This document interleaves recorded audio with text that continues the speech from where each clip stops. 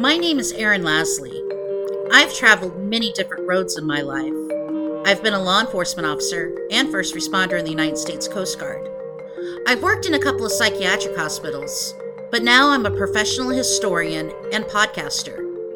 I've also had an interest in true crime for most of my life. In this podcast, I study some of the most notorious crimes through the lens of a historian and analyze what may have inspired criminals, investigators, and even society during the commission of those crimes and investigations. Join me as we look into the history behind the crime.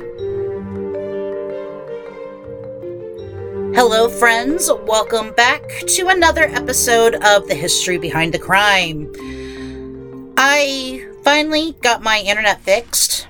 I don't know how many hours I spent online and on the phone with my internet company trying to convince them there was a problem. I also don't know how many times I lost my cool with them. Finally, I fixed the internet myself. And you want to know what the problem was?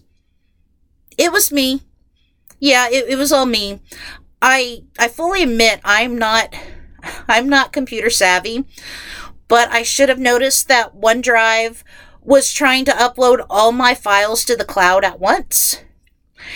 And I feel like I really should reach out to all those techs and profusely apologize for being a crazed Karen, which I admit that I am every now and again.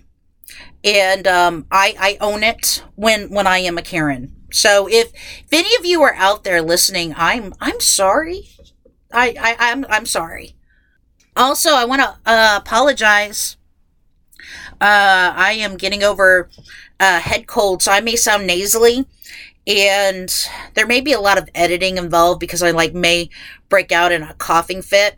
So that's why I sound a little bit more stuffed up, and there's going to be a lot of, me sniffing, not sniffing, but that sniffling. There we go. Yeah, so lovely cold. It is cold and allergy season. Yeah, a little bit of house cleaning. I wanted to let you all know that there is only one regular episode left remaining in the season, aside from this one, before I take a break. But I will throw out some bonus episodes, so you guys don't forget about me. After the season finale, I will be back in May with new episodes, new guests, and maybe some new equipment. I'm still coming to you inside my closet right now because there's better acoustics. But anyway, so the break will also give me time to pre-research and pre-record. So maybe I can finally get back on a schedule. I owe you all at least that. I also want you guys to keep emailing me. I get so excited every time I open my email and see one of you have reached out or see that one of you is following me on Instagram. If you have emailed me or followed me on Instagram, thank you. I appreciate it. You make me feel so special and so loved. Anywho, speaking of people reaching out, I already got a few emails concerning the last episode about Heather Heyer. For those of you who did open your hearts and contact me for open and honest communication, thank you. That was my intention for the episode, and I have enjoyed emailing back and forth with you guys. We may not all agree, but dang it, if we're not talking to each other about it. And that's just, it's so great. As always, if you have any questions, stories you would like to share, episode ideas, or, general comments about how awesome I am, you can reach me at thehistorybehindthecrime@gmail.com or Instagram at thehistorybehindthecrime.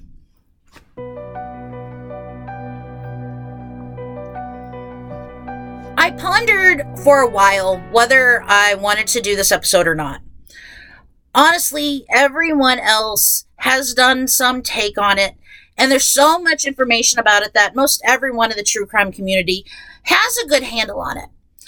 But I still decided to do it because I feel compelled to.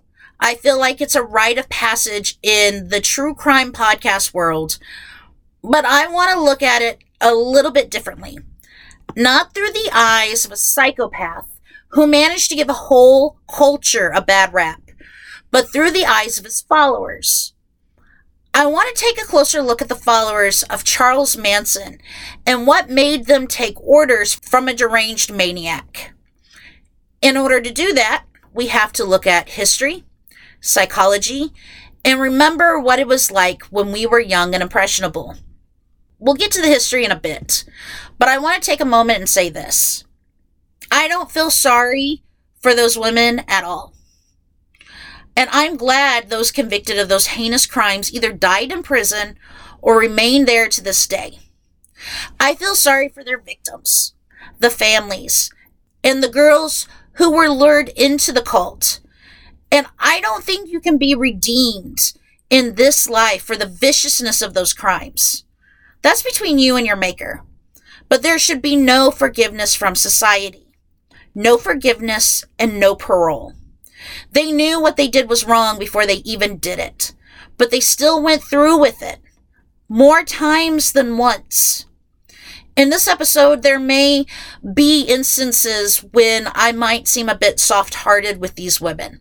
But that's only because we're trying to understand why they did it. In the end, they were vicious killers. And sometimes I'm disappointed the state of California could not put them to death. I know that sounds harsh, but that's the way I feel sometimes.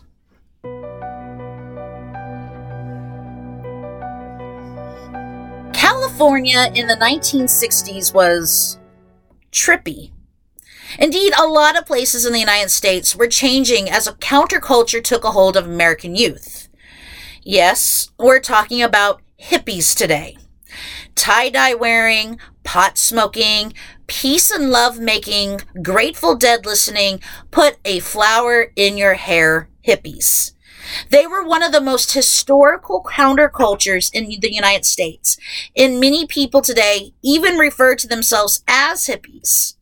Though I think most of them are more of the granola eating, make your own soap, free the titties, Bernie Sanders kind of hippies. Which is totally groovy, man. The hippie counterculture inspired a whole generation of music, sexual liberation, a reevaluation of gender norms, and a semi-acceptance of recreational psychedelic drug use. But the hippie movement didn't spring up overnight. It was a movement a few centuries in the making, and took place in a lot of areas around the world. When you think of early hippies, visions of bohemians and wandering poets and artists should spring to mind. Walt Whitman, Henry David Thoreau, and other transcendentalists are considered hippies of the 19th century, with their beliefs of humanity, women's rights, nature, and even communal living. That kind of fell out of favor by the late 1800s, though there were certainly still people out there that wanted to commune with nature and lived in group settings, especially among Eastern European immigrants. Fast forward to the 1950s. After World War II, a lot of returning vets just wanted a good job, a decent home, and a nice family, and many were content with that. But, like in a lot of other eras, a growing number of younger people were discontent with the idea of leading the same seemingly boring lives their parents led. Enter the beatniks or beat generation. Yeah, those black turtleneck wearing, poetry writing, finger snapping, Jack Kerouac reading, jazz listening young hooligans. These hipsters, if you will, were not lining up for the 9-to-5, carbon copy, 3-bedroom in the burbs kind of life, and they even turned their nose up at the establishment. They tired of war, the so-called hypocrisy of government, materialism, racism, society's rules, and gender norms. Why did they have to conform to society? As the decade spilled over into the 1960s, the counterculture of these beatniks just grew larger and louder, especially as the baby boomers got older. The beatnik movement drew in a lot of Eastern Asian beliefs, especially Buddhism, and really got into the self-love, love of humankind, and generally treating others with kindness and respect. Beatnik communities were especially popular in Greenwich Village, New York, and San Francisco. The beatniks of the early 1960s were also introduced to LSD for the first time. And this is when beatniks and communal living groups started to transform into hippies. Not all of them, but a vast majority. Black turtlenecks gave way to tie-dye and leather fringe, and jazz gave way to psychedelic rock and folk music. I think a lot of us have a pretty good idea of what and who hippies were during the 1960s. In fact, I know that some of you listening were hippies, and to a certain extent, you still are. Hippies just weren't one group. The entire counterculture was made up of several different kinds of hippies. There were your eco-friendly, vegetarian, commune living groups, the anti-Vietnam, war protesting, make love, not war groups, the folksy Joan Baez strumming on guitars and traveling the country in VW buses, and the tripped out, turning on, tuning in, and dropping out groups. Many times they blended into each other. But there certainly were different and various cultures within the counterculture. What they all had in common was the need not to conform, just like the beatniks. Men grew out their hair and grew beards, and you should understand, clean-shaven was the standard for men in the 1960s. And women gave up confining clothes for loose skirts and pants, and even went without bras. Shocking! The entire culture was, just be you, man. And for the most part, hippies were basically young, white, middle-class people who were done with what societies expected them to be. Many of these hippies were done with their suburbia life and started to flock to the West Coast, California. It wasn't just hippies heading to California, we all know that. It's always been a destination for people looking for warm weather or to become a movie star, or just start over again. At least that's what the movies made it sound like, right? In early 1966, a lot of hippies were moving to the Haight-Ashbury neighborhood in San Francisco.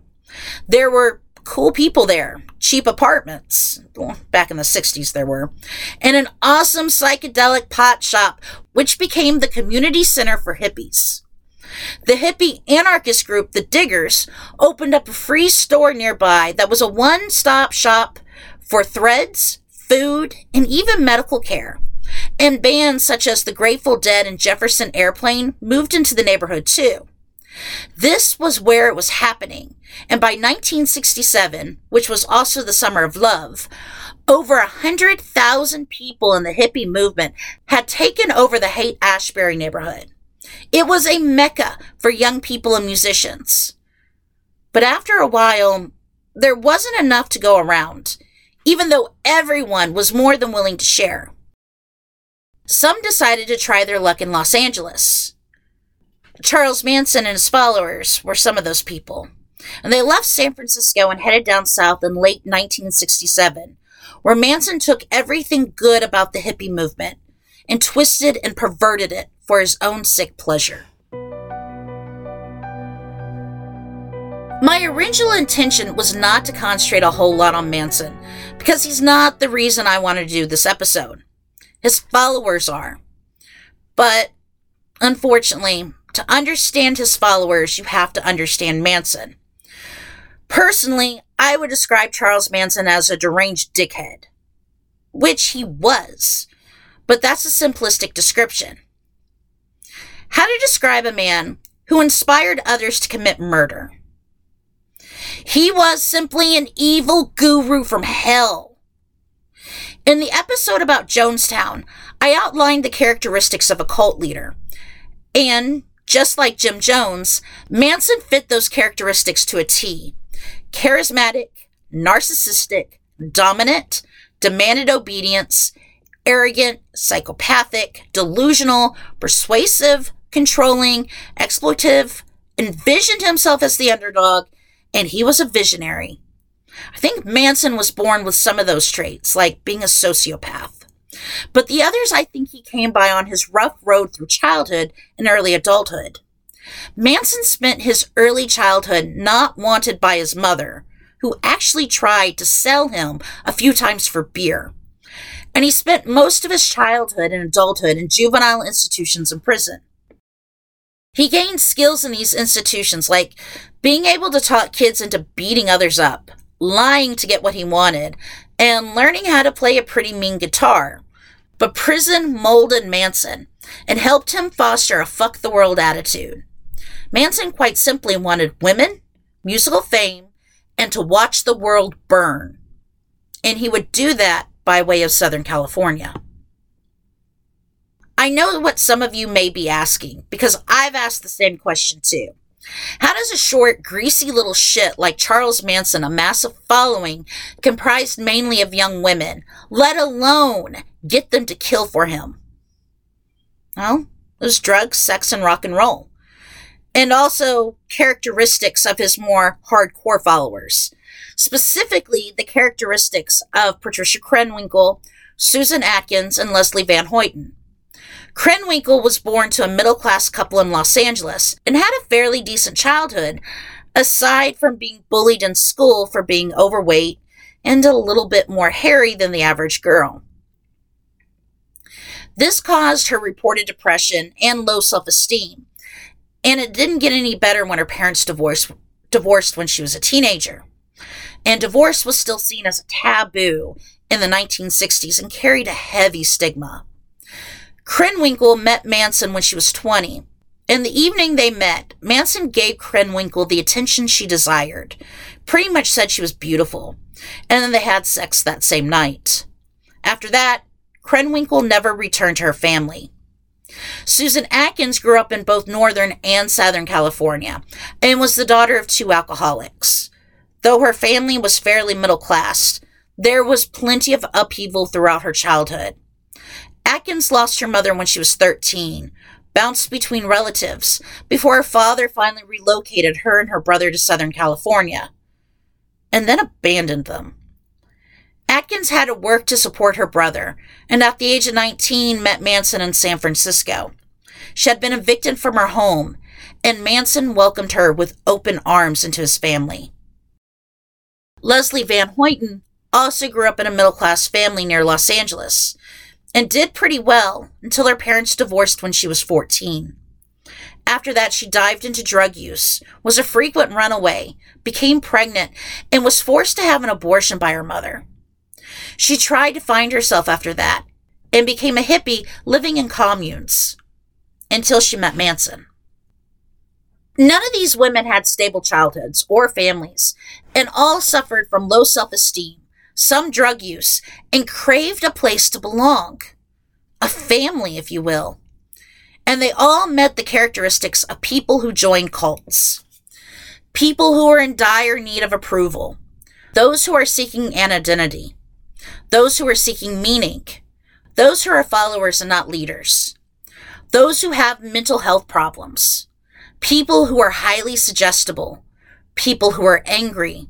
And people who have low self-worth. Manson saw these things in these women and used that to his own gain. Let's be honest with each other, especially the women who are listening. A woman's teen years and early adulthood is not easy, and it's pretty damn confusing. We felt uncomfortable in our bodies, and many of us searched for acceptance even if we received unconditional love at home. We didn't really know what we wanted except for what society told us we should want. Society told us how we should act and what we should look like, and we got into the dumps if we couldn't do that. And suddenly you're 17 years old and you're dating a 22-year-old restaurant server because he's too mature to get a girlfriend his own age, but he tells you that you're pretty and you're smart, and you're like, well, sure, okay. Okay, well, what I'm trying to say is that teenage or young adult women are more easy prey for people like Manson, mainly because these women, we just want to fit in somewhere. But Krenwinkel, Atkins, and Van Hoyten were special because they had issues that were more than surface deep. And Manson knew that. I like how journalist Aja Romano described Manson and his followers. Quote, Manson, like many psychotically predatory men whose violence has hypnotized American culture, was really just an everyday misogynist. He wasn't a product of 60s counterculture. He was a master manipulator of it, one who used the free love ethos of the time to prey on a cadre of troubled, abused young women who continued to carry out his thirst for violence even after he was in jail. He carefully studied religion as a tool of control and manipulation, especially Scientology, along with social engineering. He sought the advice of other career criminals, including pimps, who taught him techniques for successfully coercing and breaking down the resistance of women under his control. End quote. Simply put, Manson was a master manipulator. While in San Francisco, he convinced scores of young women and men that he was a Christ-like figure, basically taking the idea of free love and preaching to these men and women that they should give him all their love, to give themselves completely up to him. There were lots of people who were seduced by Manson and gladly jumped on board. When Manson and his groupies left San Francisco, they traveled down to Southern California, where Manson used the lovely qualities of the women in his group to obtain places to stay, food, and more followers. Some of the women even managed to hook Dennis Wilson of the Beach Boys, who was more than happy to let Manson and many of the women stay at his rented house in Los Angeles in exchange for sexual favors from the women in Manson's family. Wilson footed the bill for his house guests, introduced Manson to record execs, including Terry Melcher, who, along with his girlfriend Candace Bergman, lived in a house that would later be rented to Roman Polanski and his wife Sharon Tate. Of course, Manson and his clan were so rowdy that Wilson's landlord ended up evicting the group.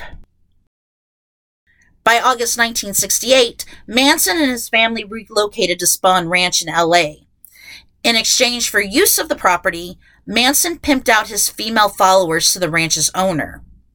The ranch was a derelict movie set once used to film westerns and was the perfect place for Manson to isolate and brainwash his followers. No running water, no electricity, just abandoned buildings, lots of LSD and marijuana, sex, and the promise that Manson would help his followers survive the upcoming race war. The big draw of lots of cults is convincing followers that the end is nigh. Jim Jones and David Koresh are probably two of the most notorious doomsday cult leaders and convinced their followers it was only through Jones and Koresh that they would find salvation. Manson was on their level. Manson was actually preaching helter-skelter long before Jim Jones and David Koresh became household names. What was Helter Skelter? First and foremost, it was a Beatles song from the band's White Album. It's a raunchy song about amusement park rides, and actually I find it more suitable for the grunge era of the 1990s than I do for the Vietnam War ballads of the late 1960s. Manson heard it as a warning for an apocalyptic race war where Black Americans would rise up and kill all the white people. Well, this is what he told his followers, at least. He also told them if they survived the war, Manson would be able to take over the country because Black people were too stupid and they would need a white man to lead them. So he was misogynistic and racist. So picture it. You're a young woman, far away from home, no family support, living on some abandoned movie set and later on in the desert. There's barely enough to eat. You're being sex trafficked, sometimes beaten, frequently taking huge hits of LSD, listening to your pimp talk about a race war, and then practically getting raped after a night of psychedelic drugs and apocalyptic preaching. I think that would mess up most anyone. And it only got worse as Manson grew angrier with the world. I don't want to go into too much detail about how Dennis Wilson and Terry Melcher screwed over Manson. Wilson stole one of his songs, and Melcher reneged on a recording deal. And with a psycho like Manson, things got bad. In fact, Manson's threats during the summer of 1969 scared Melcher so bad that he and Bergman moved out of their home and rented it to young film director Polanski and his pregnant wife Sharon. It was during this time Manson's ranting and ravings turned darker, if that's even possible. He told his followers that it was going to be up to the family to jumpstart Helter Skelter. I honestly don't know if Manson actually believed in Helter Skelter or used it as a way to get the family to do what he wanted. But in July 1969, well, it got real. Sometime during the late 1960s, music teacher Gary Allen Hinman befriended the Manson family and allowed some of them to stay in his home. Many within the family thought Hinman was wealthy and, needing money for Helter Skelter, Manson sent family members Bobby Beausoleil, Mary Bruner, and Atkins to Hinman's home in July 1969 in order to convince him to turn over his money and assets to Manson and join the family. The three members held Hinman hostage for 2 days until Manson showed up, tortured Hinman, sliced off his ear, and told Beausoleil to stab Hinman to death. Before they left, one of them wrote "Political Piggy" on the wall in Hinman's blood and drew a Black Panther paw next to it with the intent to frame the Black Panther Party for Hinman's death. It was the opening salvo of Helter Skelter, if you want to believe that theory. The thing about Beausoleil is that he was just like Atkins, Krenwinkel, and Van Hoyten. A young 21-year-old guy brought up in a middle-class family, ran away from home a few times, struggled to find his identity, played in some rock bands, and moved in with Hinman before joining Manson's group. There is little indication Beausoleil was violent before his interactions with Manson, but Beausoleil admired Manson because the guru gave him purpose and girls. He also knew that Manson would beat him or make one of the other men beat him if he didn't follow orders. The police didn't have a too difficult time figuring out who killed Hinman and arrested Beausoleil on August 6th. The thing is, Manson worried Beausoleil would turn on him and try to come up with a ruse to shift police focus from the family back to his Helter Skelter plan. At least that's one of the theories behind why Manson sent Tex Watson, Susan Atkins, Linda Kasabian, and Patricia Krenwinkel to the home Melcher once resided in. His orders? Kill everyone in the house. This is where I always pause. Between the time the Manson members left the ranch and when they arrived at the Tate house, what did they talk about in the car? Did they discuss what they were going to do? Did any of them have a moment of doubt? I want to know if any of them actually stopped to really think about what Manson ordered them to do. Like, did any of them have a revelation of, screw this, I'm not killing a bunch of innocent people for a psycho who beats and rapes me? Or were they so devoted to the greasy psycho gremlin that they happily stabbed an 8-month pregnant woman nearly to death, then hung her from their house's rafters and left her to die? Chances are that they were more than ready to kill for Manson and wanted to kill for him. Caleb Ross, who studies at-risk youth, wrote the following, quote, "Because Manson was easily able to entice his followers in that manner, what they thought about his ideologies didn't matter. It didn't matter how destructive or dangerous they were. That all got thrown out the window. His followers were no longer focused on Manson's ideologies. What they were focused on was doing whatever they needed to do to continue to have the acceptance Manson presented them. Manson was able to very successfully brainwash all of his followers into believing that his own ideologies were the only correct ones. He made it so that he did all the thinking for the entire group. Manson also made his followers think that he had their back and was there for them, even when no one else was. This same technique tends to be utilized by gangs in modern-day society. End quote. Manson himself said the following, quote, "Making people do what I want is the easiest thing in the world. All it takes is making them think we have something special, and everyone else is deluded. If that doesn't work, make them think they're not doing enough, or threaten to take their family away. Easiest thing in the world." End quote.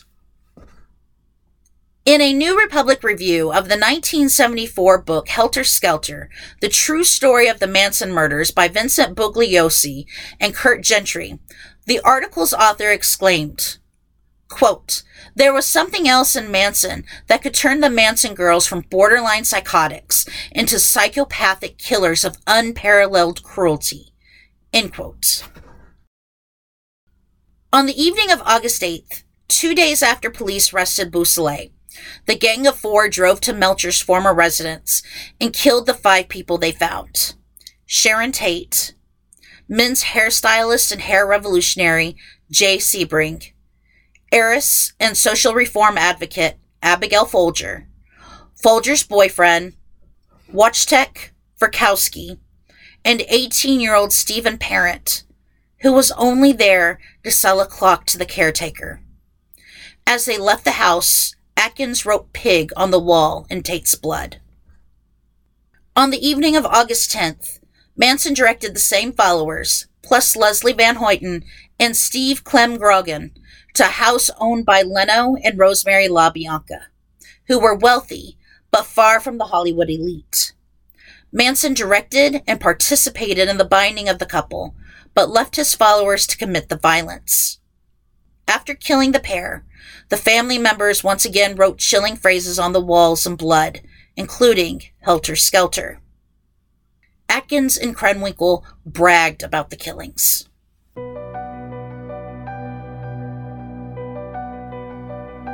As my mom would say, to make a long story short, police finally caught up with the Manson family and arrested Manson, Tex Watson, Atkins, Krenwinkel, and Van Hoyten for the murders. And that's when the circus began. The country was already horrified by the Tate LaBianca murders. Sure, the United States was used to seeing violence play out on TV with the Vietnam War and the multiple assassinations during this decade. But the vicious murders in California was not something the country saw very often, especially when the country saw news footage of Atkins, Krenwinkel, and Van Hoyten brought to and from court. How could these 3 seemingly sweet young women commit such horrific crimes? These girls seemed lovely wearing their feminine frilly dresses and holding hands and singing. In reality, they had no remorse for what they had done and still took their orders from Manson, despite all of them being locked up in jail. When Manson shaved his head, Manson's female groupies, including Atkins, Krenwinkel, and Van Hoyten, did too. When Manson carved an X into his forehead, the women did the same. All throughout the 1971 trial, disruptive outbursts from Manson and his supporters, both inside and outside the courtroom, made the nightly news. Manson and the women never took the trial seriously, and his followers outside were just as convinced Manson would be set free. Charles Manson was convicted on 7 counts of first-degree murder for the Tate LaBianca murders, and later followed by 2 more convictions for the deaths of Heinemann and a Spawn ranch hand. Manson, Watson, Atkins, Krenwinkel, and Van Hoyten were all sentenced to death, though their death penalties were commuted to life sentences the following year with the abolishment of the death penalty in the state of California. The state of California resentenced them all to life with the possibility of parole. But Manson and Atkins died in prison. Watson was never granted parole, and Krenwinkel and Van Hoyten were granted parole several times, but California governors overturned those rulings. While some of Manson's followers remain loyal, such as Queequeg Fromm, who tried to assassinate President Ford. Others eventually distanced themselves from the cult leader, including Watson and Beausoleil. Criminologist and feminist icon Carlene Faith helped deprogram Atkins, Van Hoyten, and Krenwinkel starting in 1972 and showed the women that they were not objects, but women who could liberate themselves. The three responded well to the program and became model prisoners. They earned advanced degrees and commendations for helping their fellow inmates, and the staff at their prison gave them positive character statements at parole hearings, even if those came to nothing. Other women in Manson's group eventually opened their eyes to how Manson treated them. Diane Lake, who was introduced and sexually assaulted by Manson at the age of 14, said the following, quote, "I feel very strongly that it's only by the grace of God that I was protected throughout this, and I was a victim. I was abused. I was neglected. I was abandoned. I hope that my story will help tell a cautionary tale." Unquote.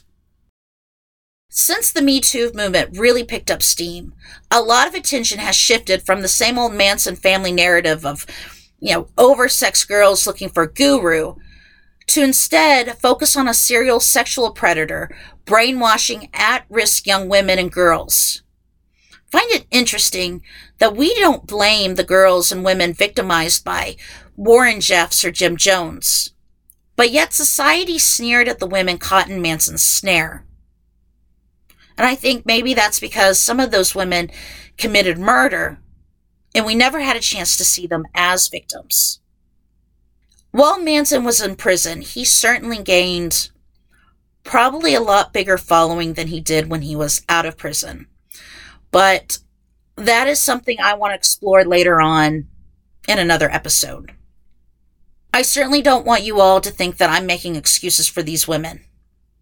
What they did was wrong, and brainwashed or not, deserve to spend the rest of their life in prison for their crimes.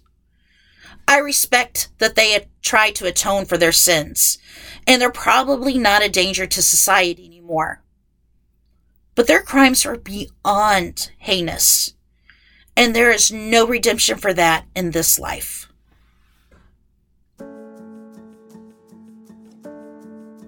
So for this episode, I wanted to embrace my own inner hippie.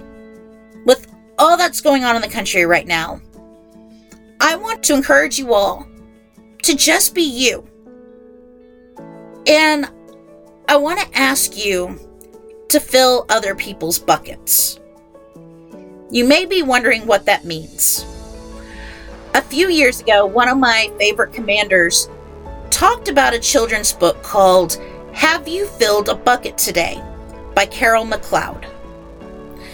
The book is about when we are kind to others, we fill their buckets, which is obviously a metaphor. And when we're kind to others, we fill our own bucket as well. But when we do or say mean things, we are dipping into buckets. It's a very simple message I think many of us have forgotten. Many groups right now are oppressed and under attack because people don't understand them or simply feel uncomfortable around them. There is a slew of bucket dipping going on right now with people saying and doing harmful and hurtful things. And maybe they don't realize the damage they are causing. I'm honestly not trying to be all kumbaya here, but maybe take the time to lift someone up rather than drag them down. Even if you think you are the nicest person in the world, do more. Reach out instead of hold back. Don't let political or religious boundaries hold you back from supporting those who you normally do not associate with. It's fine if you don't agree with someone, but that's no reason to tear them down just to make yourself feel superior. This is something I have to try hard at too. I need to open my ears more than I open my mouth and not build walls between me and other people.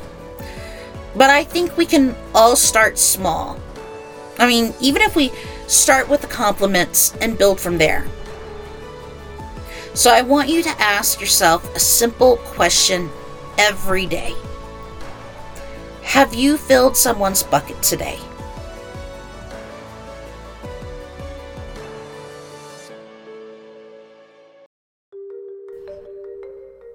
And that does it for this episode. Just a few more weeks until CrimeCon Cruise, and I've been chatting with my roommate, Hey BC. We've been getting to know each other and talking about what we plan to do on the cruise. I plan on getting sunburned, and that's about the only absolute I have right now. But remember, I want to hear from you guys. Tell me your true crime stories or ideas for future episodes. I am all ears. You can reach me at, the history behind the crime at gmail.com or on Instagram at the history behind the crime. So I'll be back with the season finale in a few weeks. I've already started researching it and I'm already creeped out by it. So until then, y'all, do me a favor. Take care of yourselves and take care of each other. Bye.